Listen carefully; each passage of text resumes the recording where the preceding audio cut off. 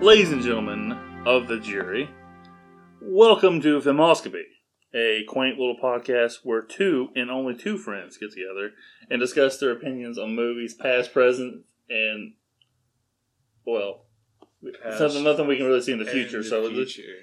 Past and future, yeah. Shut up. Our next episode is going to be about a movie that's only in our brains. It hasn't seen the light of day yet. It's going to be incredible. Well, today, noticeable by his absence is nobody, because this podcast has only ever been two people. We're retconning this today. Yeah. Fucking stalling him out. We're gaslighting you people. Yeah. Cody cannot be here today because, I don't know. He has COVID. Oh, God, no. It's not. I thought he was about to say, like, he has a Cody. I'm like, what is, I guess this we'll just call anything. Well, today is the episode covering The Fugitive 3.0. And I say 3.0 because this is the third time attempting to record this episode. We've recorded it twice. Once, my equipment failed. Second time, Cody, I guess, had a porn virus hack his computer. I'm not sure. And his file was corrupted, so we're just going to record it. Cody couldn't make it, so we're going to bang this thing out because this episode was supposed to literally come out, I think, December, wasn't it? Yeah, this was like a last year episode. Yeah, this was last year. We recorded this before Christmas, I'm pretty sure. Yeah. And, like I said, we had to do Small Soldiers. Like, we literally did The Fugitive, then we did Small Soldiers. And then we had to re-record Small Soldiers separately, and we were going to do The Fugitive later on. Like, no, I don't think we ever re-recorded Small Soldiers. You don't think so? We just delayed it. Okay, yeah, we probably did just delay it. Yeah. Anyway, so today's episode is The Fugitive. It was released in theaters on August 6, 1993, 4 days before my sister's birthday. And it had a modest budget of $44 million and made $368.9 million. Like I said, this is $1993. Like, you know. Didn't this movie have like a big foreign market? Like a lot of people in China loved it or some shit. You know, let's see. It had, well, actually, it went on to gross an estimated $183.8 million in the United States and Canada and $185 in foreign revenues. So it was split down the middle. Oh, okay. For 78 reviews on Rotten Tomatoes, this movie has a 96 Rotten Tomatoes score. Yeah, but we never put our any like credence with Rotten Tomatoes. I get really petty with Rotten Tomatoes. Yeah, like, you know, screw them. They don't like this movie I like. Well, a lot of the scores are just like stupid because it's like, I don't know, they'll just whatever's like flavor of the month will be like higher than, I don't know, fucking the first Godfather or something, you know? Yeah. I think the first Godfather, let me look that up real quick. I think it's like 98. I mean, yeah, that's probably pretty high. I don't doubt that. But there's some things like, yeah. It's like Infinity War 99. This movie's fucking better than... Let's see real quick. I'm going to double check this. Rotten Tomato. 97. On 133 reviews, which is pretty impressive. Yeah. I mean, like, who the fuck is going to be the person in the world that's like, hey, The Godfather Part 1 sucks? Yeah, I don't think anybody will ever say that. I am one of the few that says The Godfather 1 is better than Godfather 2, though. That's just my opinion. But yeah, that's in the archives. Go back and watch it. Or watch it, listen to it. You can watch it if you want. You just be a sound file. Just like at your podcast app. Yeah, whichever one. You can find us on Google, Anchor, Spotify, Nipple Twisters. Yeah, YouTube. No, we're not on YouTube. Sorry, RedTube. No, right tube, left tube. We cover on all the political landscape. Pornhub, X videos, XNXX. Yeah, you can find us on there as well. Bang Bros. All right. So, and you know, I actually did rewatch this movie today. Or not today. Well, kind of. I rewatched it yesterday. And then you listened to it today. Yeah, I listened to it on my phone today while I was at work. Just if I could listen, I figured, okay, if I can listen to the movie and picture the movie as I'm going along, I should be good on remembering the movie because I've watched this movie so many times. But before we get into it, what was your first experience with this movie? Was it the first time you watched it was today, or was it possibly like 3 months ago? I'll leave it to you to let me know, Owen. It was almost a year ago today. When this fated, unlucky episode that was stated to come out. But yeah, the first time I ever watched this was when you recommended it for the podcast. I didn't know even about the series that came before it, that this is like kind of like a remake of. I didn't know about any of that. When I first watched it, I thought that this was going to be like... I really thought I wouldn't like this when I first saw it, but I remember like I was hooked probably within like the first 10 minutes. There's something that was just really compelling about the beginning of this film that's like, I don't know, it can really hook you in. I think it's just the mystery is really interesting. That's awesome. And my girlfriend Brittany had never seen this movie too, and I made her watch it one day, and she was hooked into it. Like, it wasn't boring. She was curious what was going to happen. And what Owen was referring to is this movie is based off the 1963 TV series The Fugitive, and that movie it became a movie. The series was created by a man named Roy Huggins, who has created a bunch of television series. He made a show called Maverick with James Gardner. He made The Rockford Files, which is a... Top Gun. Maverick. That's probably where they got the name for it. Take my breath away. He made The Rockford Files. He made Magnum P.I. He made a bunch of stuff that like flourished in the 70s and 80s into the 90s. Yeah.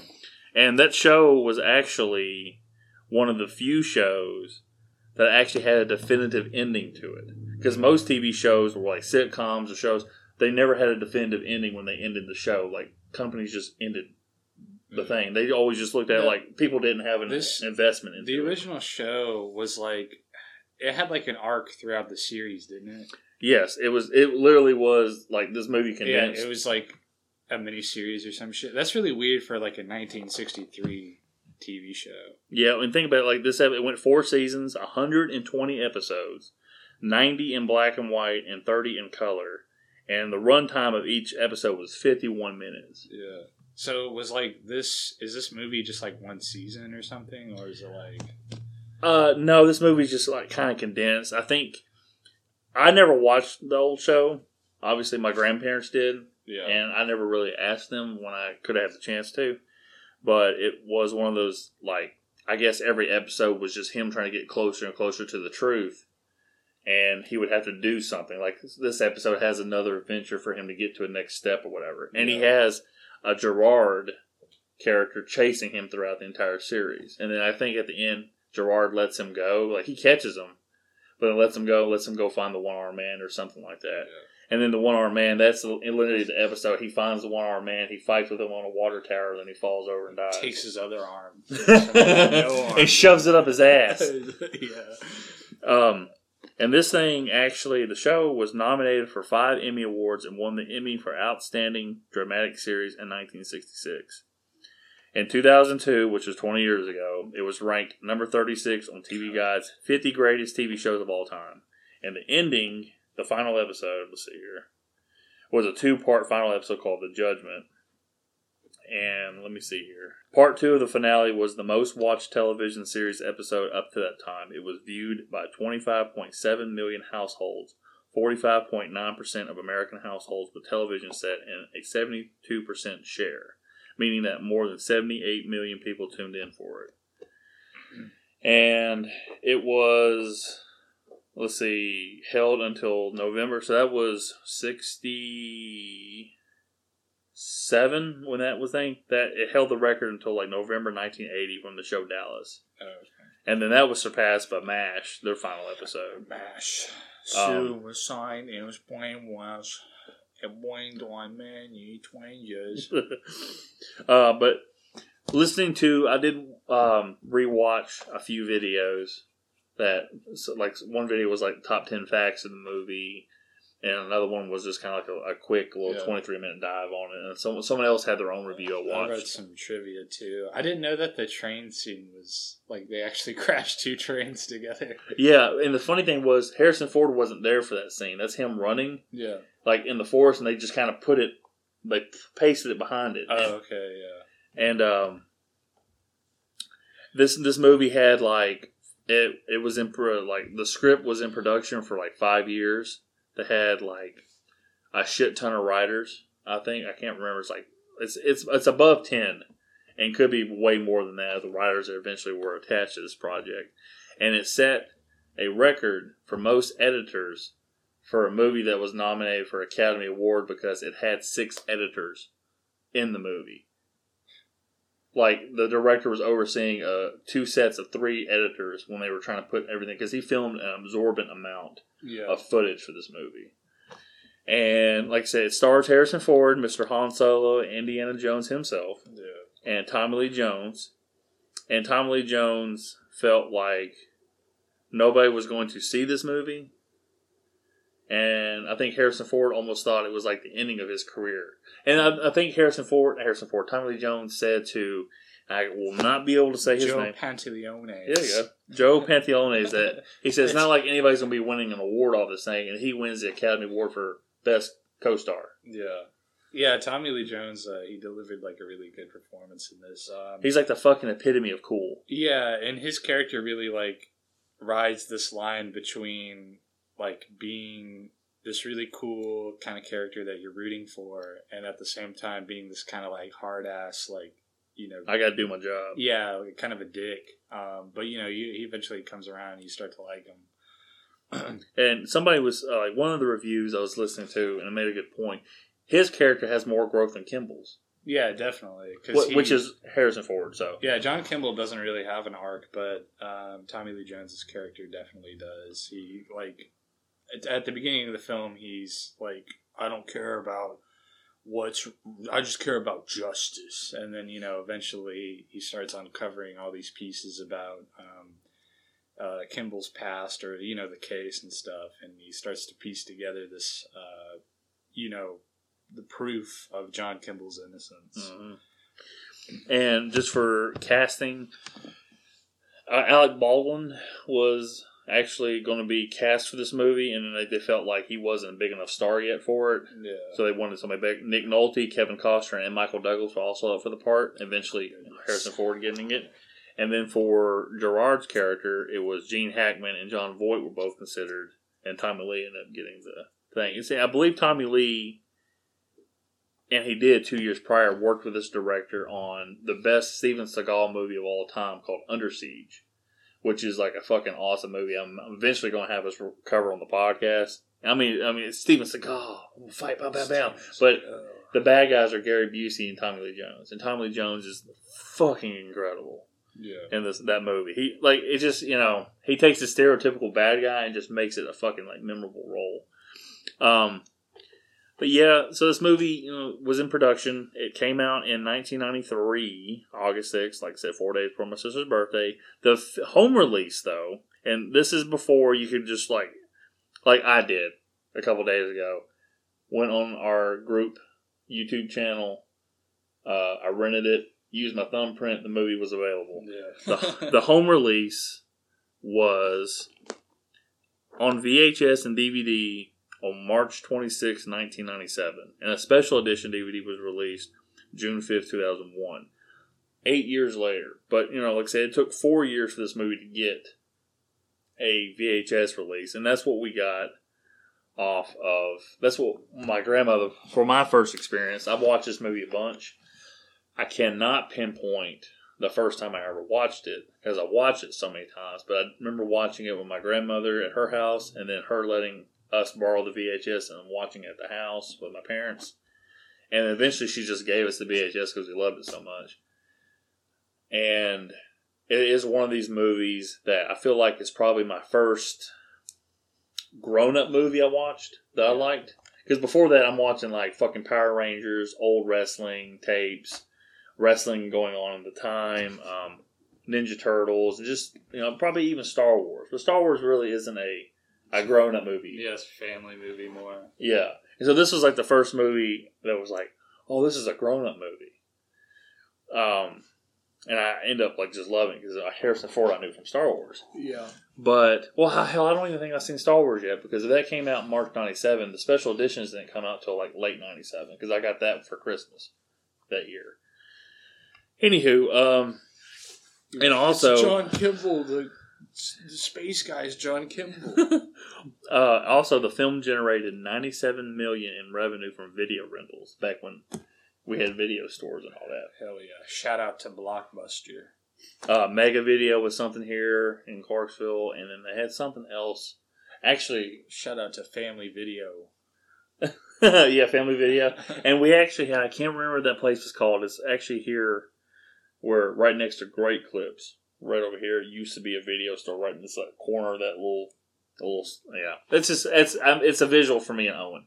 Anywho. For the audience. For the audience, just guys let you know. We'll send you a Google Maps link. You can look it up like, oh, that's what they're talking about. We'll send you our IP and our global position coordinates.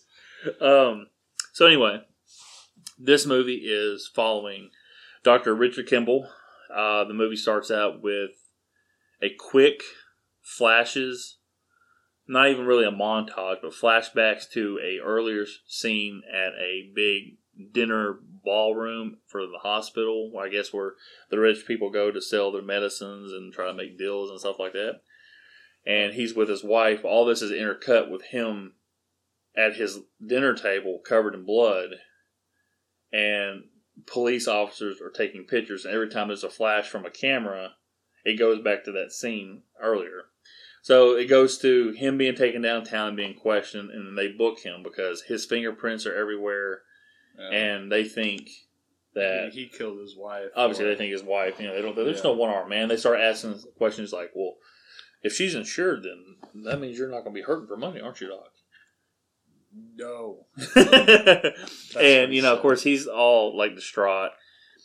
And then there's a court scene which moves pretty quickly. I don't think the American judicial system moves that quickly anymore.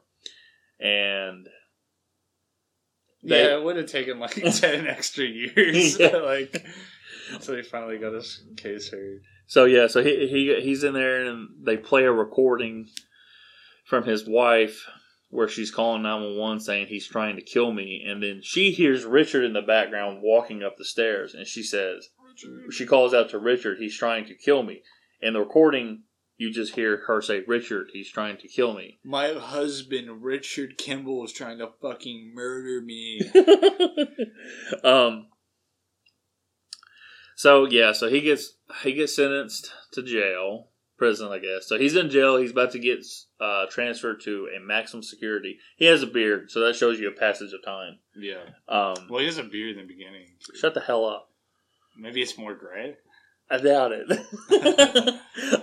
He has a prison jumpsuit, so that's the passage. And he has a prison lover with him too. So. He's like as a prison nerd. But so. You know, they get on the... just one day in prison, he's like, yeah, this is my husband. So anyway, I'm trying to keep my track of thoughts so I don't lose it. So anyway, he with a group of prisoners are going to be transferred to a prison. So about halfway to the trip, one of the prisoners like drops like fucking... What is that thing you put like pop, pop, fizz, fizz over the fizz? Like, Mentos or some shit? I don't think it's a Mento because you can't get a Mentos fizz. Heartburn shit. Fuck. Oh, like anti-acid tablet. Yeah, anti-acid. He sort of starts foaming at the mouth. They go in there and then, one of the guards goes in there. The other guy who plays on The Office is like, Office Space, the movie. Yeah. He's like, we're almost there. Like, he's like, let's get these motherfuckers here. And the guy goes in there, and then, like I said, the dude's faking it. There's a struggle. Everybody gets shot and killed by the dumbass police guard who's, like, randomly aiming the gun everywhere as he's fighting somebody and hitting the trigger. So he shoots the bus driver. The bus tumbles over a slight cliff, if you will. Yeah. And this is one of the things in the movies that's kind of funny. When it hits the ground, there's no train tracks anywhere. Yeah. And then all of a sudden he's on train tracks for the scene. It's like, God, somebody build some train tracks. God, we gotta deliver something now. This bus is just making shit work terrible for us. But going into like just the rest of it, so Kimball escapes, and the whole movie. I don't want to bore everybody with like the plot because I'm gonna be missing a bunch. The whole movie is him trying to find who killed his wife because he knows he's not crazy. He did fight with a one-armed man. Yeah. Nobody else believes him because obviously he's a fugitive on the run now. And the whole movie is scenarios as he's trying to get closer to the truth. He keeps like running from the law. So he's fighting two battles. He's trying to find his wife's killer to prove his innocence. And he's also being chased by not just the police, but Gerard. Which U.S. Marshal, yeah, U.S. Marshals. And when he first gets introduced, like I was saying earlier, you kind of, he's like confrontational and shit. He's kind of like a dickhead, so. Yeah, because that first scene where he's, it's like, I want every outhouse, penthouse, doghouse, look for it, and all that stuff. And he says, and someone pointed out in the review, when he says his name, he goes, Dr. Richard Kimball. When he says doctor, he shakes his head like I'm smarter than this guy. Fucking doctors. And Tommy Lee Jones's character, like Mr. Wayne. I don't know how I went into Bane. Dr. Gerard. Fuck. U.S. Marshal Gerard Butler. God, that would be a terrible movie. Gerard Butler was in that. Can you imagine? I remember when he was like, it was a big thing because after like 4 or 5 years after like 300, he was like really fucking huge as a star. He was the star of 300? Yeah, he was Midas. Yeah. Oh, with the Midas touch. The blonde hair guy? No. I don't know his name. But he was the dude that this is Sparta. Oh, that's King Leonidas. Well, I said Midas. This is Leonidas. Yeah, it was close. The last syllables match. He obviously didn't have the golden touch. I can't remember him in any other movie besides that. He was in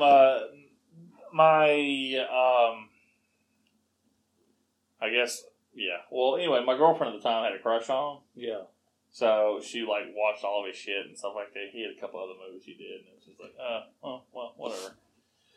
Not a big deal, but he wasn't a great actor. He kind of plays the same shit, kind of like Harrison Ford. Yeah. To an extent, Harrison Ford's not a. He does an okay job in this.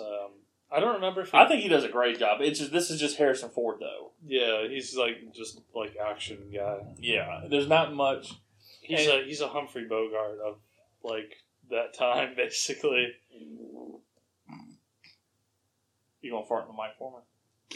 Oh, because it sounded like you farted. Like that. Oh, he farted. Oh. Yeah, it has like so many close calls, and the movie. The weakest part of the movie is probably when they do the reveal. Like they talk about this guy named Wentz, or Lentz, not Wentz, Lentz, and he's the doctor that has kind of invented this kidney. I think it's kidney medicine. Yeah, and it's like some kind of liver medicine or something. Okay, yeah, liver kidney. It's one of the three. Two of the kidneys are Yeah, it was a lot easier to follow the conspiracy the second time around. Yeah, once you realize who you're looking for. Yeah, because like you kind of forget about a lot of that shit. I mean, the one-armed man, but you forget about like a lot of that the doctors. Because that scene's literally like 3 minutes long. Yeah, and they keep flashing to it, but you don't pay attention to him being introduced to. Like, do they mention the liver, or not the liver, but did they mention the medicine in the beginning of the movie? They did. Well, he has that scene where he goes to do the operation where he has to leave his wife at the house. Yeah. And they said, like, what's wrong with this guy? Because they're having to suck out all the blockage in this guy's arteries. Yeah. And they said, well, he's on that new medicine. And they're talking about, and that's the medicine that's... And he's like, God damn it, I told them. This is not good stuff. I told them, sons of bitches. But yeah, so they have that scene that kind of sets it up like this medicine's not good. He realizes it. But... at that point, they said he had already said no to the medicine. He didn't sign off on it, saying it was like bad for his patients. But that was just kind of like, I guess, a scenario setting up so you can go, oh, that's a callback.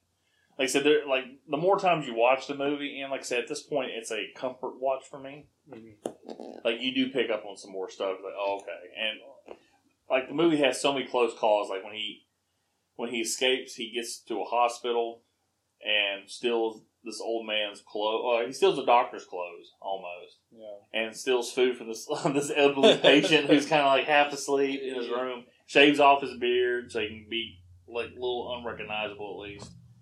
And then like he runs into a cop. And the cop's like, "Hey man, you seen this guy? He's at 6'1", Every 2 time o'clock." I look in the mirror. And then the cop, he's about to walk in. The cop goes, "Hey Doc." He goes, "Yeah," kind of all nervous. He goes, and he motions it like towards his crotch and his zipper down. He's like, "Thanks." His dick's hanging out. Hey Doc, nice cock. And then he runs into one of the security guards from the bus that was punctured in the lungs with the ink pen cartilage or whatever. Yeah, that was a pretty cool callback. Kind of thing. And the dude was like, and then he puts the oxygen mask on his face because the cop recognizes him. He's like, "He's punctured right there, let him know." And these scenes are like really important, kind of like for him being a doctor and stuff, because it shows that he's like not still cares. selfish. Yeah, like because he does it later in the movie with like the kid and stuff, and it makes you like his character. Yeah, because if he didn't have that, I probably wouldn't care as much. Yeah, I think that it's probably a callback to like the Fugitive show. It's supposedly the director and Tommy Lee and Harrison Ford had never seen the show, but for you to have a series as an action adventure crime thriller, you're going to have filler in episodes where he's going on side adventures to help people to get to it's like, okay, fine, I have to put what I'm doing now to get to help this person out, and I'll come back to this. Yeah. And like those scenes are, it just shows you how good of a person Kimball is, because he's the one that actually pushed that guard out of the bus. His partner just abandoned him, said, "Now fuck that, good luck," and left. So he pushed the guard out of the bus and shows you and then when he sees him, he tells him exactly where he's injured, and then the one guy carrying the paramedic's like, "How the hell did you tell that by just looking at his face?" X-ray vision. And there is a scene later on where he has a fake name tag. He's a custodian. Yeah, because he's trying to get into the office where they have all the information for like people with prosthetic arms, because he's trying to find the person, the one-armed bandit, the sticky bandit. Yeah.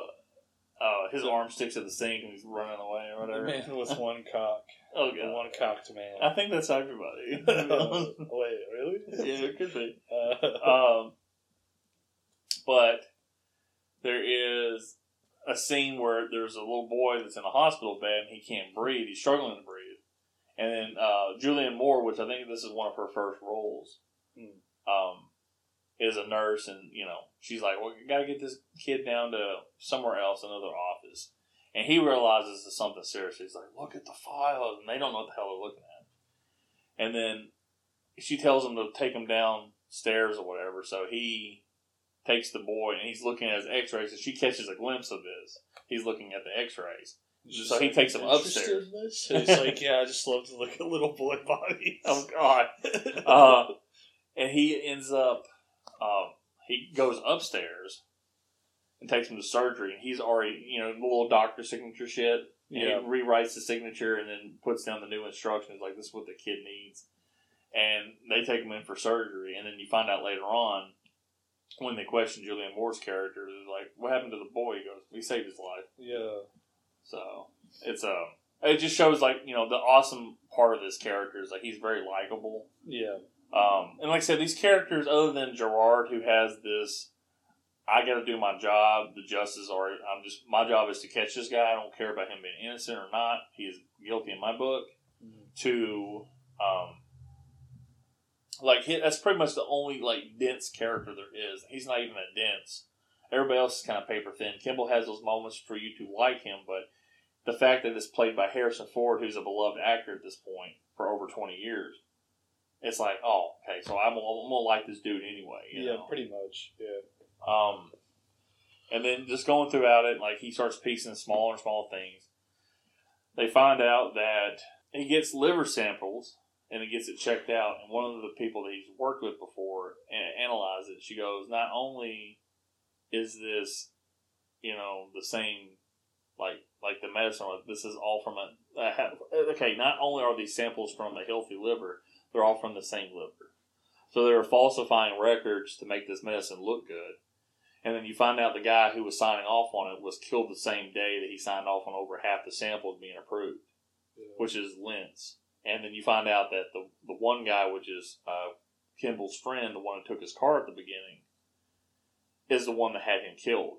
And then all this is happening while Gerard's trying to find him. Like I said, there's multiple scenes. Like Harrison Ford goes to a Cook County prison, which is in Chicago. This movie's based in Chicago, Illinois, and other than the bus crash scene, which was in North Carolina, everything was actually filmed in Chicago in the greater Illinois area.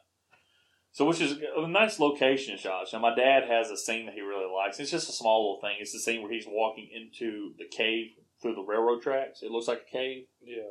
And my dad just loves that scene because he loves railroad bridges and railroads and, stuff like that. There's some really, some of the shots after he gets off the prison bus. I like a lot of those because it's like that small town aesthetic.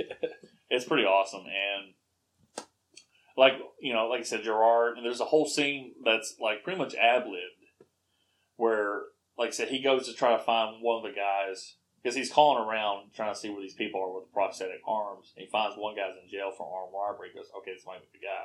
Turns out it's not. But Gerard's already there because he's already figured out what he's trying to do, trying to find the guy. And then there's a whole chase scene, and Harrison Ford runs into a St. Patrick's Day parade. Which was a real parade that they just filmed and had, Harrison Ford out in. Yeah, he literally ran into it. It was kind of ad-libbed almost. I think there's a lot in this movie that was, either ad-libbed or just on the spot. Yeah. Kind of stuff. And they were able to film a good bit before people started recognizing it as Harrison Ford, and it was But there's one ad-lib line, which is probably the most famous line in the movie, is when he's chasing him the first time, and he's in that little sewer system, and he gets down, it's a little slope from the opening going down to the main tunnel of the sewer. He gets down there, but Gerard, when he's chasing him, falls down there. And he drops his gun. Well, Harrison Ford grabs his gun and holds it at him. And Gerard has his hands up, and Harrison Ford goes, I didn't kill my wife. I don't care. Goes, I didn't kill my wife. And then Tommy Lee Jones says, I did. I nutted. No, he says, I don't care. And that was ad-lib. I don't know why I kept thinking, I know. It's fucking not so. I know. And that was ad-lib. And, you go through this whole thing. It's just small little details of this movie that pop out. And it's oh man, that was kind of clever. Mm-hmm. And not very prestige clever, where they're trying to be too smart. It's this movie knows what it is. It's an action movie, but you don't have to be the dumb, fucking huge, bulked up action movie like Arnold Schwarzenegger, Stallone type of movie. This is a thriller with a lot of action to it. One of the writers of Die Hard was a co-writer of this movie that fixed the script. And there was a lot of script okay, and the thing is, this movie had a chaotic production. There was script rewrites every day. There was a lot of ad-lib. And, this movie had the makings of a disaster. This movie had no reason to be this fucking good. Yeah. And that's what, most of the reviews that I've either read or listened to on YouTube have said that. In the production, it's had so many things. And this guy who was the director, this was his huge hit. Everything else was kind of middling, not huge. Under Siege. Holes. Oh, did he? Yeah. So it was Holes. Okay, I forgot. I remember there was a movie that he did. Holes. That was but he also did, like I said, Under Siege before this, 2 years before. But this was his huge movie. And it was just a lightning in a bottle. You had two actors that everybody loved, and Tommy Lee Jones and Harrison Ford. Was Tommy Lee Jones big at this point? Or? I don't know if he was big. Sorry. He was big and hard. I don't know if he was big, and this movie set him off into a bigger career because he did win the Academy Award. Because 2 years before that, he was in a Steven Seagal movie, and he was the bad guy, and he was already an old looking individual, so he's been in movies. But Steven Seagal was a huge star in the 80s. And that was his huge fucking hit was, Under Siege, which is, like I said, a great movie. Wait, you're saying Steven Seagal was a big star? He is a big star in Russia. He's please speak Just speak English, please. He's so stupid. I think the last movie that Steven Seagal had that was released theatrically, I said that word wrong, but whatever, was said it right. okay. Was Half Past Dead, and it was him and Ja Rule, and they were in Alcatraz. I mean, I liked the movie. To be honest with you, I bought it on DVD. Thinking, this movie's gonna be great. They're in Alcatraz. I think that was like 2002. That movie. Was he fat? Like, Of course, he said. And like, Already wearing a toupee and everything. Yeah, he was wearing a do-rag half the movie in jail, so it was hilarious. and it's like that one where he's like a sniper and he's like wearing that do-rag and shit, and he like never gets out of this chair that he just sits in the whole movie. He's supposed to be like this badass like Navy SEAL or some shit.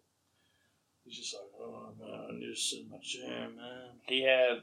He did have some badass movies, and he's a legit martial artist. He just likes groping women. So, you know, that's he a bad also thing. likes to, I don't know, make shitty movies now. Hey. Let's try to speak. He can't understand. Like, he's like, what do you mean my reach big? There's a I was bit. in a movie. There's a bit on a radio show that's syndicated all over the U.S. called Bob and Tom. Yeah. And they used to have a bit, like somebody would call in, and he was Steven Seagal. And it was spoofing the fact that Steven Seagal had that cop show. And he was like, you know, most of my life I may have been an actor. For the last 20 years I've been a cop. And he goes, and then it has some other thing come up. And he's like, last 30 years I've been an open heart surgeon. And they'll be like, oh, really? An open heart surgeon? He goes, yeah. And actually, I'm in a surgery right now. Yeah. So make an incision here. And then make an incision here. And the dude wakes up like, yo, man, you Steven Seagal. He goes, oh, he woke up. Yeah, man. I get that a lot. Yo, man, you Steven Seagal. You lay down on the table, all right? I mean, you're bleeding a lot. He goes, hey, easy, Jackie Chan. He goes, oh. He called me Jackie Chan. He goes, I'll give him Chinese Star. And you hear the guy goes, oh, in the back. And then you hear he goes, Steven Seagal, lawman. Anyway. So Steven Seagal is not really a deep actor, but Tommy Lee Jones steals that movie from Steven Seagal and Gary Busey. And Tommy Lee Jones, I mean, I don't think he steals the movie. I just think he's just awesome. Because, I mean, in this one? Yes. Yeah, he's just like really cool. I mean, They wouldn't have made like a spin-off TV show about. Oh no, it's a spin-off movie. It's a sequel. Oh, movie. it's a sequel movie. Is it any good? No. It's got Robert Downey Jr. when he wasn't a huge star anymore at that point in the '90s, and it's got Wesley Snipes, but it's kind of like the same plot, and I don't think it's the same director either. So yeah, it's really weird that Robert Downey Jr. was famous and then he wasn't famous, and then he became famous again. Yeah, he just like the Boy Next Door type of deal. Of course, he's kind of wacky and shit like that. He was real charismatic and everything. Yeah. But he was great. He had a small role in a Rodney Dangerfield movie called Back to School, which is awesome.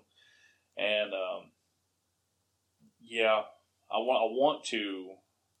He had a small role in the movie called Iron Man. Yeah, just a small role. I'm actually watching the MCU movies with my girlfriend now. She's never seen them. As they chronologically released? Yeah, as they're released, not like chronologically from the story. I didn't go let's go watch Captain America Civil War, Captain America First Avenger. One? Oh yeah. And then let's go watch Captain Marvel because it's in the '90s. And then I'm watching with like Iron Man 1. We just watched Incredible Hulk. I'm about to watch Iron Man 2, and then Thor. Incredible Cock. I actually like the Incredible Hulk movie with Edward Norton. They replaced him after that movie with Mark Ruffalo. Buffalo Bill. But yeah, so she's always like, I like him better than the DC movies. I'm like, you shut up. Okay? But anyway, I like to see Tommy Lee Jones in a Marvel movie. That'd be pretty badass. Yeah, he should be Thanos. Like, just redo the whole character to be Thanos. He should just put his face on it. Someone did a recolor of Thanos as like a human man, what he looked like. And he looked like this 40-year-old offensive lineman from the Los Angeles Rams. Did they keep his ball sack chin? Yeah. But they made him have like a little bit of a beard, and they had like a male pattern baldness. It was like, that's they fucking did my hilarious. man dirty. They gave him a small cock, too. Oh, God. And I will say this: the Dark Side looks better in the Zack Snyder Justice League than Thanos looks like in the Marvel movies. That's just my opinion. Yeah. I'm all for this getting off track here, but oh yeah, I'm just like, well, I mean, I'm looking at we're only recorded 41 minutes. Yeah, and I'm like, oh shit, we gotta add some stuff in. The problem is that we really said everything over like 2 episodes. Yeah, we have, and it's kind of hard to like. As much as I love this movie, and I think Owen likes this movie, we'll find out in a minute. Shh, don't ruin it. I give this movie 3 out of 10 stars. You son of a bitch! I remember really liking the music, but you didn't like it this time. Nah, I had to play on 2x speed, so I it really didn't have the impact of it. Yeah, yeah, but I remember there being some really cool tracks in the soundtrack. Yeah, which I'm gonna have like this episode's gonna open up with the main theme. Like the first minute, 30 seconds of it. Yeah. And then I got the ending of this episode is going to be the final scene just playing over the audio, like him being taken out. But the music was done by Mr. James Newton Howard. And he is the guy who's done the Dark Knight trilogy music. You know, he was I think a student or a pupil, I guess it's the same thing, but of Jerry Goldsmith, who's done a lot of stuff. And let's see here, make sure I'm not. Okay, James Newton Howard did The Fugitive, Space Jam, Peter Pan, King Kong, The Dark Knight, Fantastic Beasts and Where to Find Them. Where do you find them at? He did I Am Legend? No. Yes, no. No? I don't know, maybe. Hold on. I Am Legend. Let's see. What about them I Am Legend gas prices, am I right? Whoops. Didn't mean to do that. So he's actually the original Dune. He did the music for the original Dune. Oh, that's cool. Let's see here. Anything else I remember? I like the music in the original Dune. We should watch Dune, even though it's like kind of late now. He actually did the music for Major League, which is a great baseball spoof fun movie. It's a good movie. Pretty Woman, which is a big movie. Which is a fucking shitty movie.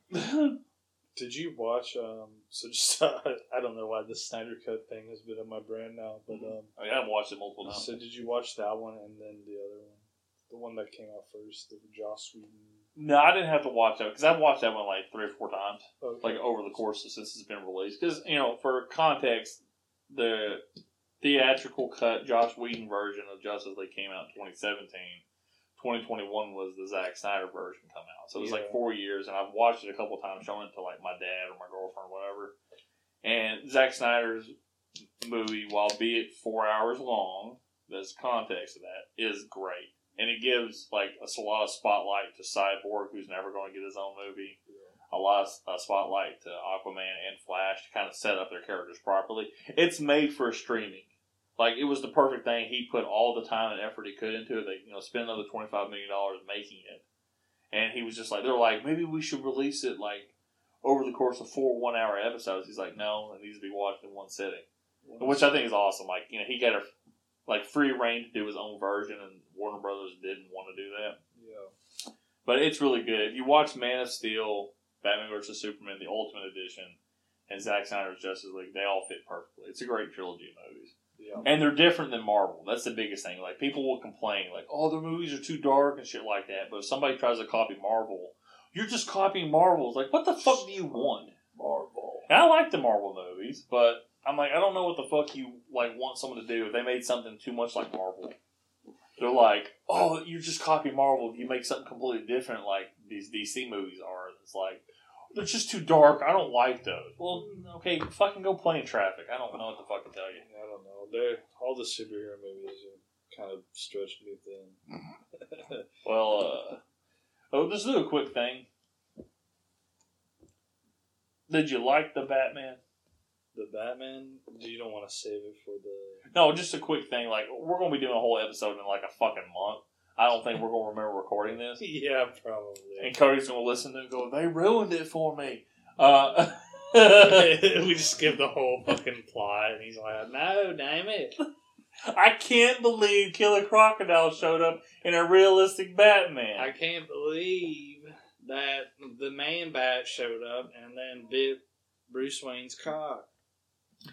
I don't think any of those characters would fit in this Batman universe. Yeah, definitely. Unfortunately not. This thing's even more like realistic than the Dark Knight trilogy. Yeah.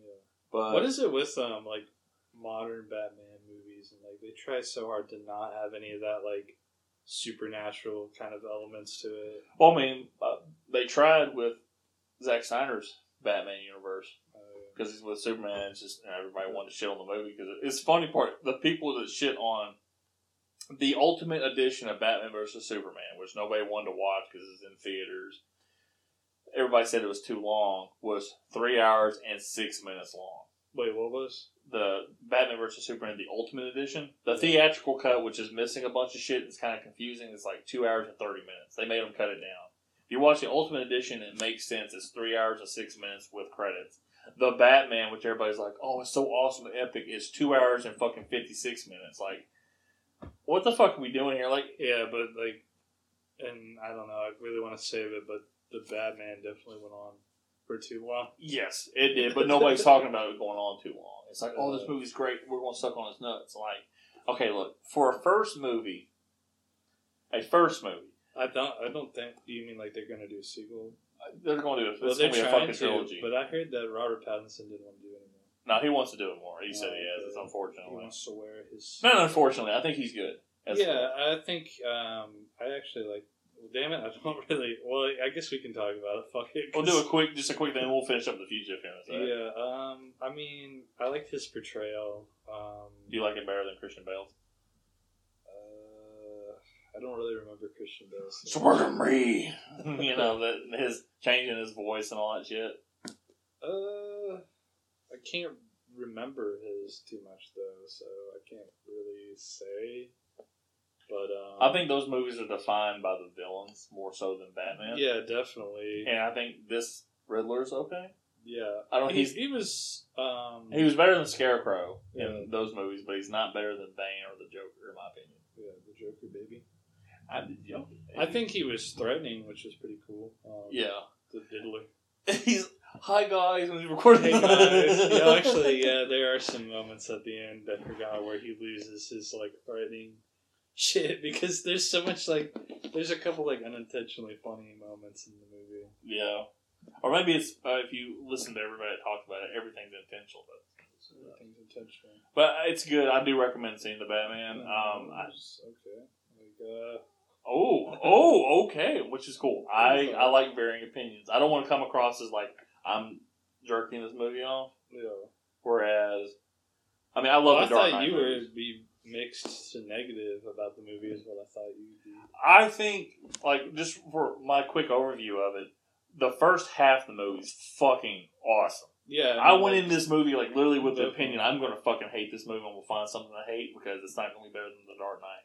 And in the first 10 minutes, I'm like, okay, I get it. This is awesome. Yeah. But then it does drag along, and it's like, I okay, think how many that's- fucking mysteries are we supposed to Yeah, have? when I walked away from it, I think I just remembered it, like, kind of Fizzling petering out towards the end, yeah. Yeah. Which is nothing against, like, the filmmaker, Matt Reeves. I was about to say Christopher Reeve, but that was the guy who played Superman in the 70s and 80s. He's dead now. R.I.P. I think, like I said, somebody had, like, I watched somebody's quick review before I saw it, and he was like, yeah, the first act is, like, really incredible. The second act is kind of, like, dull. And the third act kind of picks it back up, but, you know, I guess it I would depends on say the viewer. it's the first and then... The first lulls for you? You don't like the first? No, the first is great. Okay. And then the second is good. It's the third that gets boring because the third act's the one where it's like the diddler is in jail, right? And Yeah, then he has to, the but they city's flood- flooding and yeah. shit. That's where I kind of like was like, okay, I'm not really getting kind of boring. What's funny, like, that epic scene, because this movie is definitely, that movie's set up definitely for cinematic shots. Like, this is art. You know, Yeah. shit like that. I mean, I liked the set design really well. I liked Yeah, that part's cool. Gotham looked really cool. I mean, it was just New York, but like it was like because you know in the Christian Bale movies, it's like just kind of a city. They don't have like a lot of that noir style to it, but this one definitely did. I liked that a lot. You remember the scene at the end where he's helping everybody out of the flooded section of the building, and he's got the flare? Yeah. And he's walking He's, through walking chest deep away. water. There's literally a little kid walking behind him that's kind of like, just like swimming through. And it's just like, okay, that kind of threw me off because I knew that kid was small. Yeah. And the thing is that people are like, everything that comes out new, you have a bunch of set of fans, a bunch of set. Well, people get hyped about a movie. That's why, like I was saying, you have like this kind of artificial, like praise. I think where people come out of a movie that's like decent to okay to like kind of good, and they'll be like, "Dude, this is fucking awesome." Yeah, I don't think a lot of people are like, this movie is like it's better than The Dark Knight. It's better like just comparing them. Like, look, the Dark Knight movies, as much as like you can look back on them and nitpick them, like, okay, this doesn't work, this doesn't work, this doesn't work. They changed the game for comic book movies. Because literally a year before Batman Begins was fucking Catwoman, the worst comic book movie of all time, with Halle Berry. Like literally a year before. That movie walked so this movie could run. Okay. Yeah, I would say like, of course, you know, you have the Spider-Man movies and X-Men going on at the same time, but the Dark Knight was like the more grounded, more realistic. Like, he doesn't have superpowers. He is a dude. There's an explanation for everything. Yeah, and you can tell the influence, and even Jon Favreau, who was the director of the first Iron Man, and Kevin Feige said that Batman Begins was influential on them when they made Iron Man, which is the first of the MCU movies. And not because it's dark and gritty, but they made it, okay, this is realistic, this makes sense, that type of deal. And because I mean, the best thing I guess you could say about the MCU is that like there's never a point in those movies, like at the time, comic book movies were like, oh, it's just a stupid comic book movie, who gives a fuck? Yeah, there's kind of that kind of attitude in terms of like story writing. But you know, the Marvel movies kind of took themselves a little more seriously. Yeah, they did, and they made. Well, I mean, they took themselves like seriously, I think, in the story writing department. But you know, like the They got the overall Disney tone jokes. of the movie, yeah, it does have like, you know, comedy in it, so it's like a good balance. Yeah, and they also got like, how do I really put this? They have a bunch of like just like ways of making it more plausible. Like, okay, here's the thing: when you go see a movie, or I always describe this to like my girlfriend about like kayfabe with wrestling. Okay, I know what I'm watching on TV is staged entertainment. They're trying not to hurt each other. There's going to be times to actually connect and all this other stuff. When you have something on wrestling that just beats this over your head, like, you know this is fake, right? Like when they have stupid zombies. Yeah, When they try to be like a live-action TV show where zombies storm the ring and try to like take it's some guy just over. like insulting your intelligence. Yeah. It's stupid. Like, I understand what this is. Don't insult my intelligence. And Marvel doesn't do that with their movies. Like Batman and Robin did. Because you got to realize that was kind of the huge thing. Yeah, so. or like, what was that movie that came out in the 80s with Dr. Freeze or Mr. Freeze? But that wasn't the 80s, it was the 90s. I think it was Batman and Robin. Yeah, okay, yeah. And you had I think George Clooney was Batman. Arnold Schwarzenegger was Mr. Freeze. Uma Thurman was Poison Ivy. I mean, you had like stars in the movies. It was just a bad movie. And Joel Schumacher made the movie. He was a great director. Yeah, the movie was just really... He may still be alive. I don't want to say... The thing about that was I think there was like a studio meddling, but I'm not sure. It was studio meddling, but it was also like that movie was made to sell action figures. Like literally everything about it. Yeah. My favorite thing about the new Batman is the soaps that you bought us. So if we can That sounds like I'm your boyfriend, but I'll allow it. Well, they were podcast gift soaps. Are you still using the Riddler soap? Yeah, I used the Diddler one. But it smells like green apple is what the smell is supposed to be. Okay. But yeah. So the soap has lasted you a while. It like one bar only lasts me like 5 days. Really? Maybe I'm lathering up too much. I don't know. Maybe. I don't know. But yeah, I mean they smell really good and they feel really good. And let's get a sponsorship from Dr. Squatch. Oh, dude, when we actually do the Batman episode in like a month, I guess, I'm definitely tagging it. Like, hey, I got this box. You want to sponsor us on Twitter or something like that? Just for some free soap every once in a while, thrown our way. Just to give me a fucking retweet would be awesome. I'm sure you guys got over like 100,000 followers on Twitter. We can do the soap you shower with this shit Um, reenactment. But yeah, I want to try out Dr. Squash because I keep seeing these commercials for the natural soap. And then they had this Batman commercial. And it's actually sponsored the Batman. It came in like a little case. They have a Batman and a Riddler soap. I'm like, oh, cool. It's only $20. So I both decided. smell like really good. Like the Batman one smells like leather, and then like the Joker one.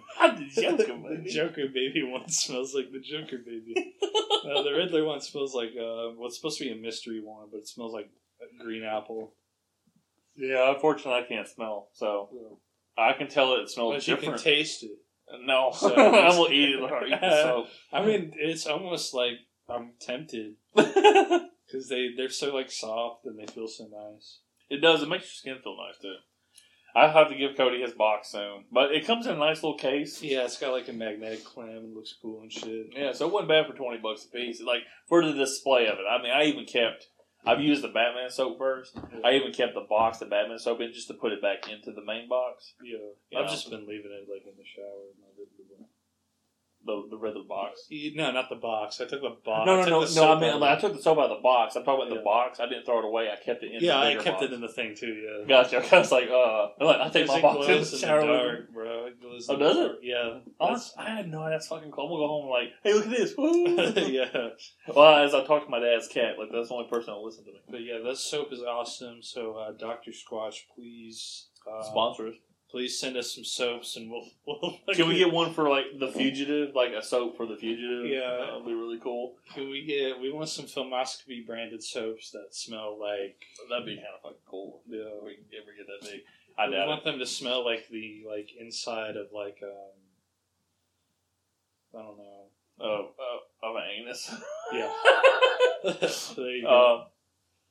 But yeah, going back to the fugitive, I had to do that because I wanted to stretch it. I didn't want to give you guys a 45-minute podcast. That would have sucked. Yeah, because we were kind of stretched thin on this. We've Yeah, done this like twice already. 3 times, yeah, it's why the third time. And like I said, the whole plot, and it comes to a close. You know, Richard Kimball goes to a conference at, I guess, like a big hotel or whatever. Yeah. After he's already fought the one-armed man, he found him, he fought him, and Yeah, he led the marshals all to like every bit of evidence to clear his name, basically, and he's finally making like the final confrontation against the guy who is, swapped the samples and stuff. And it turns out it's his buddy from the beginning of the movie, and it's Yeah. helped him throughout the movie, money-wise and everything. yeah, And he, unfortunately, not unfortunately, and unfortunately, another weaker part of the movie is like this movie is about proving his innocence from his wife's death, but he never goes to a moment of grieving for his wife. It's kind of a breakneck speed. Like they don't like go into a deepness of the character, yeah. And he does. There are things like when he's fighting his buddy, he's like, "Why Helen?" When it turns out like they were meaning to kill Kimball. That's why he was there, to kill Kimball and probably his wife. Yeah. But Kimball wasn't there, so he had to kill his wife. And like I said, he goes to this conference, and his buddy is presenting the medicine that Kimball signed off on that was bad. And it's funny, like the guy has like a little slip up of the tongue, and he's talking about. He says something. He meant to say honest, but he says dishonest. Like Yeah. he's like, oh, excuse me, honest. And then he even announced to everybody, he's like, everybody, my friend Richard Kimball. And Richard looks at the crowd because they all know he's a wanted man now because he's Richard Kimball. So there's a whole little fight scene, and then they end up in a laundry room of the hotel, and it's like a whole little thing, like the bad guy's hiding behind like a beam of clothes and shit like that. And Tommy Lee Jones comes down, and he's yelling because he's trying to find Richard, and he announces to him, he's like, "Richard, it's time to stop running. I know about, I can't remember the doctor. I know about Lentz and the other doctor." I was like, "They killed your wife.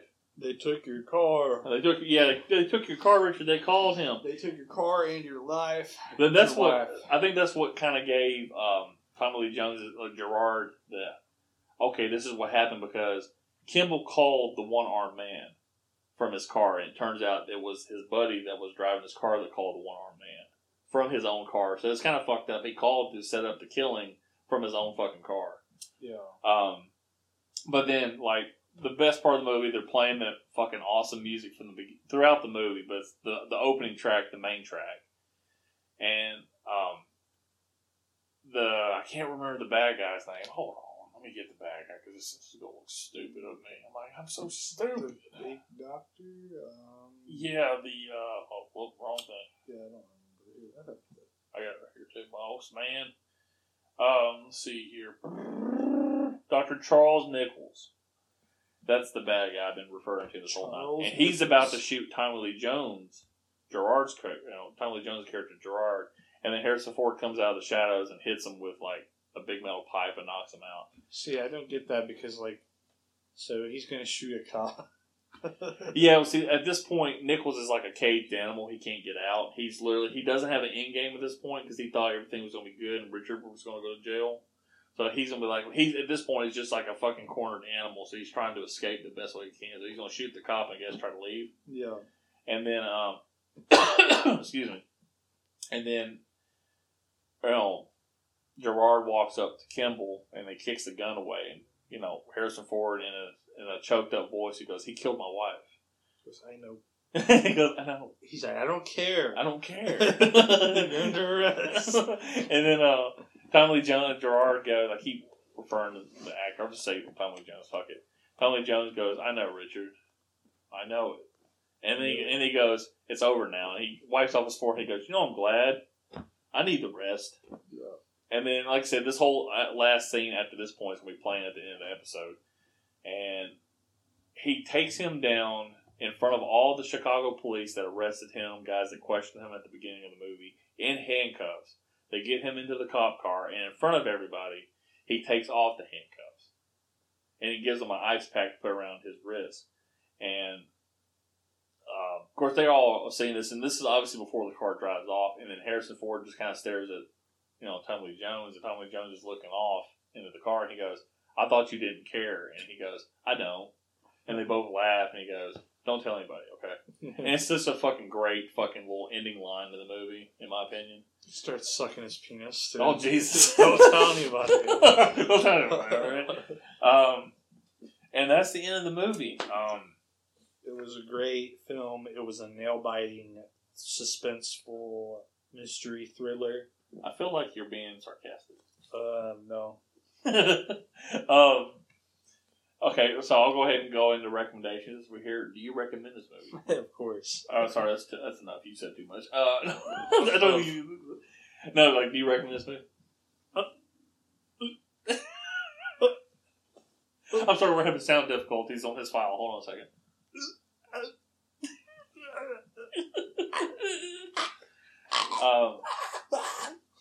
So since you recommended, what was your favorite part of the movie, if you had a favorite part? My favorite part is when he's he's in the dam and then he jumps. Oh shit! I forgot about that scene. Yeah, they have like this silly little puppet. Yeah, fall off the thing. The fact that it's a really cool scene. It looks like the Hoover Dam. I don't know what the hell that is. Yeah, I don't know. It's just some kind of dam from probably the Illinois area. Yeah, and not Illinois, but Chicago area. Yeah, I don't know if that was like in Chicago or the surrounding Illinois. You're probably right the first time. Somewhere in Illinois. That scene cost $2 million to shoot. That's actually Harrison Ford standing out at the opening of the tunnel, and he's secured by a wire, I guess, is holding his foot so he doesn't fall. But it's actually him filming that part, and there were 6 dummies used for the scene where he was able to throw down, which cost $60,000 himself. I think you see like the dummy hit. You do. You see the leg get kind of cockeyed up. Yeah, you see hit the side of the wall and shit. And it's like, ew. It's hilarious, and I guess the company that supplied them the dummies was pissed off because they were going to reuse the dummies for another production. It's like, we can't use these or whatever. But yeah, that was probably like that and the bus, train crashing into the bus, like the 2 most expensive scenes in the movie. Yeah. My favorite part of the movie would have to be, I just think, just the ending to me. Like when he tells him, he's like, he killed my wife, like almost starting to cry, and Tommy Lee Jones is like, "I know, Richard, I know." And then they have the thing in the car where he goes, I thought you didn't care. And he's like, I don't. And they laugh. He goes, don't tell anybody. Like, don't tell anybody I'm a good guy. He wants to, have that badass thing, but he's a cool guy. And it's just, I get like, I remember the first couple times I watched it, like, man, that's really cool. And even when I get older, I still get a little choked up at the scene. Like, oh, that's fucking awesome. Yeah. The whole movie is great. There's no boring parts for a 2-hour movie. But for anybody, that's listening, I definitely recommend this movie. Yeah, Cody's opinion was just wrong. Cody's opinion is just wrong. I know Cody's going to recommend it because I can't believe he said all those awful things. Cody, I know he liked the movie when we first recorded this. I don't think his opinion is going to change. He is not a huge Harrison Ford fan, so for him to get, to like a Harrison Ford movie like this, that has there's no sequel for the Harrison Ford character, there's no beginning to it, it's just a standalone movie. It's pretty impressive on my end. Like, oh yeah, because not one person who's ever watched this movie has ever told me they didn't like it. Alex has watched it and he loved it. My girlfriend watched it, loved it. Obviously, my whole family watched it and loved it. And I've always, like I said, this movie holds a special place in my heart because of, my grandmother introduced it to me. It was my first grown-up movie I actually liked. And, it's just really, just like the perfect storm. Like I said, this movie had so many rewrites of the script, 5 years in development, had rewrites as the filming was going on. Harrison Ford thought this was the end of his career. Tommy Lee Jones thought this was the end of his career. And this movie had no right being this fucking good. And it's fucking great. Yeah, it is surprisingly pretty damn good. And, like I said, I don't know. I just appreciate the fact that I nailed it with this movie. Like, hey, because I remember telling you, I'm thinking we'll pick this movie. This is back in December. You're like, yeah, I've never seen it. And I know it wasn't one of those things you're like, oh, crap, I'm so excited to watch this. This came out the same year as Jurassic Park, 93. Which we just recorded last week.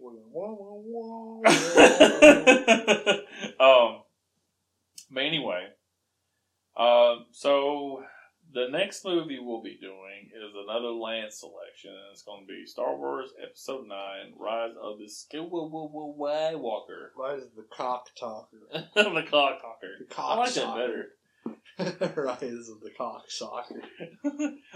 We're gonna be recording it right out of Skywalker Ranch. We're going. Is that where they? What is Skywalker Ranch? It's is that the where they do all the special effects, the sound effects, and everything? They have some studios or some companies out there that do special effects and lighting and sound design. But what Skywalker Ranch is George Lucas made a retreat for filmmakers and stuff that are his friends. It's just this big, it's just a ranch, a giant ranch. With, okay. Surrounded by wildlife that, George Lucas lets his friends stay at. What was, actual dinosaurs from Jurassic Park? So, yeah, that's where we'll be, That's pretty cool. I've heard the name Skywalker Ranch. I didn't know if it was, just something they called, where they filmed everything, special effect wise. That's where he writes and I think does editing or works with editors and stuff. Okay. Well, you learn something new every day, people. He called us out there because of our devotion towards his legacy and his neck roll, our honor of George Lucas. Oh, well, fuck him. Go ahead and put the no in Return of the Jedi. Hey, I'll tell you, I swear. I'll drown you in Ewok Lake. I bet you he has something called Ewok Lake. Yeah, there's a lake there called Ewok Lake. That is amazing. I love that so much. I'll fucking drown you with Ewok Lake, you piece of shit. And he just films that scene in Apocalypse Now with all the pygmies. He comes out of the water. He's the lead one, but he keeps him. He goes, I could have done this scene better if I did the movie. Fuck Francis Ford Coppola. Is Francis Ford Coppola and him couple? I'm not saying that last name right, am I? It's Coppola. Is it Coppola? Yeah. Okay. Is Coppola and Lucas friends too? Are they part of the same group? Yeah, I mean, a lot of those old filmmakers are friends from the 70s to 80s. I mean, I didn't know Lucas was the same thing. Lucas is the only one that sells a head full of hair of all of them. Yeah. So, and John Carpenter's that emo kid. from the same group of kids. He wasn't friends with them though. He's like, I came out the same class. I'm doing my own movies. Like they're doing Jurassic Park and Star Wars, and he's doing Halloween.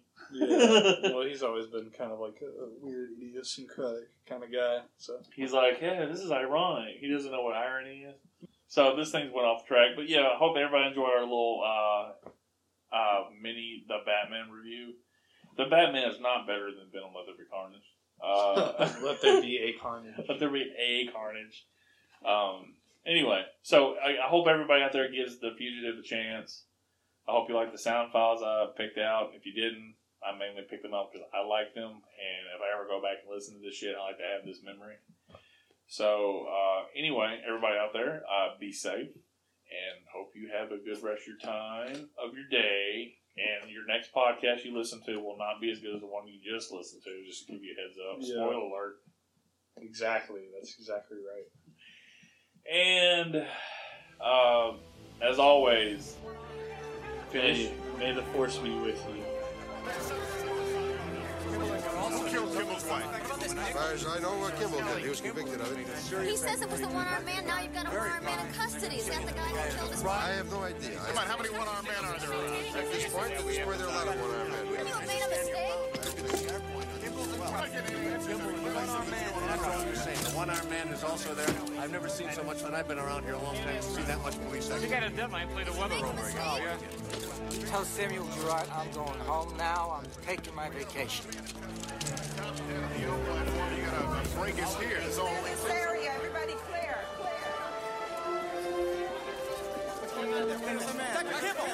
all right. Let's go.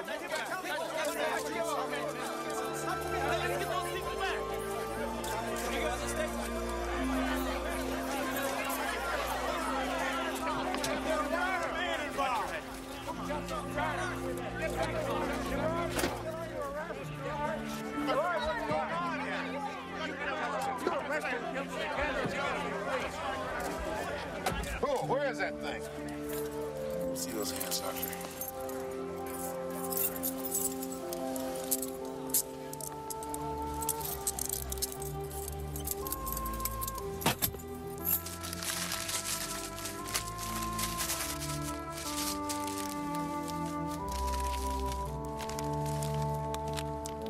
Thought you didn't care. I don't. Don't tell anybody, okay?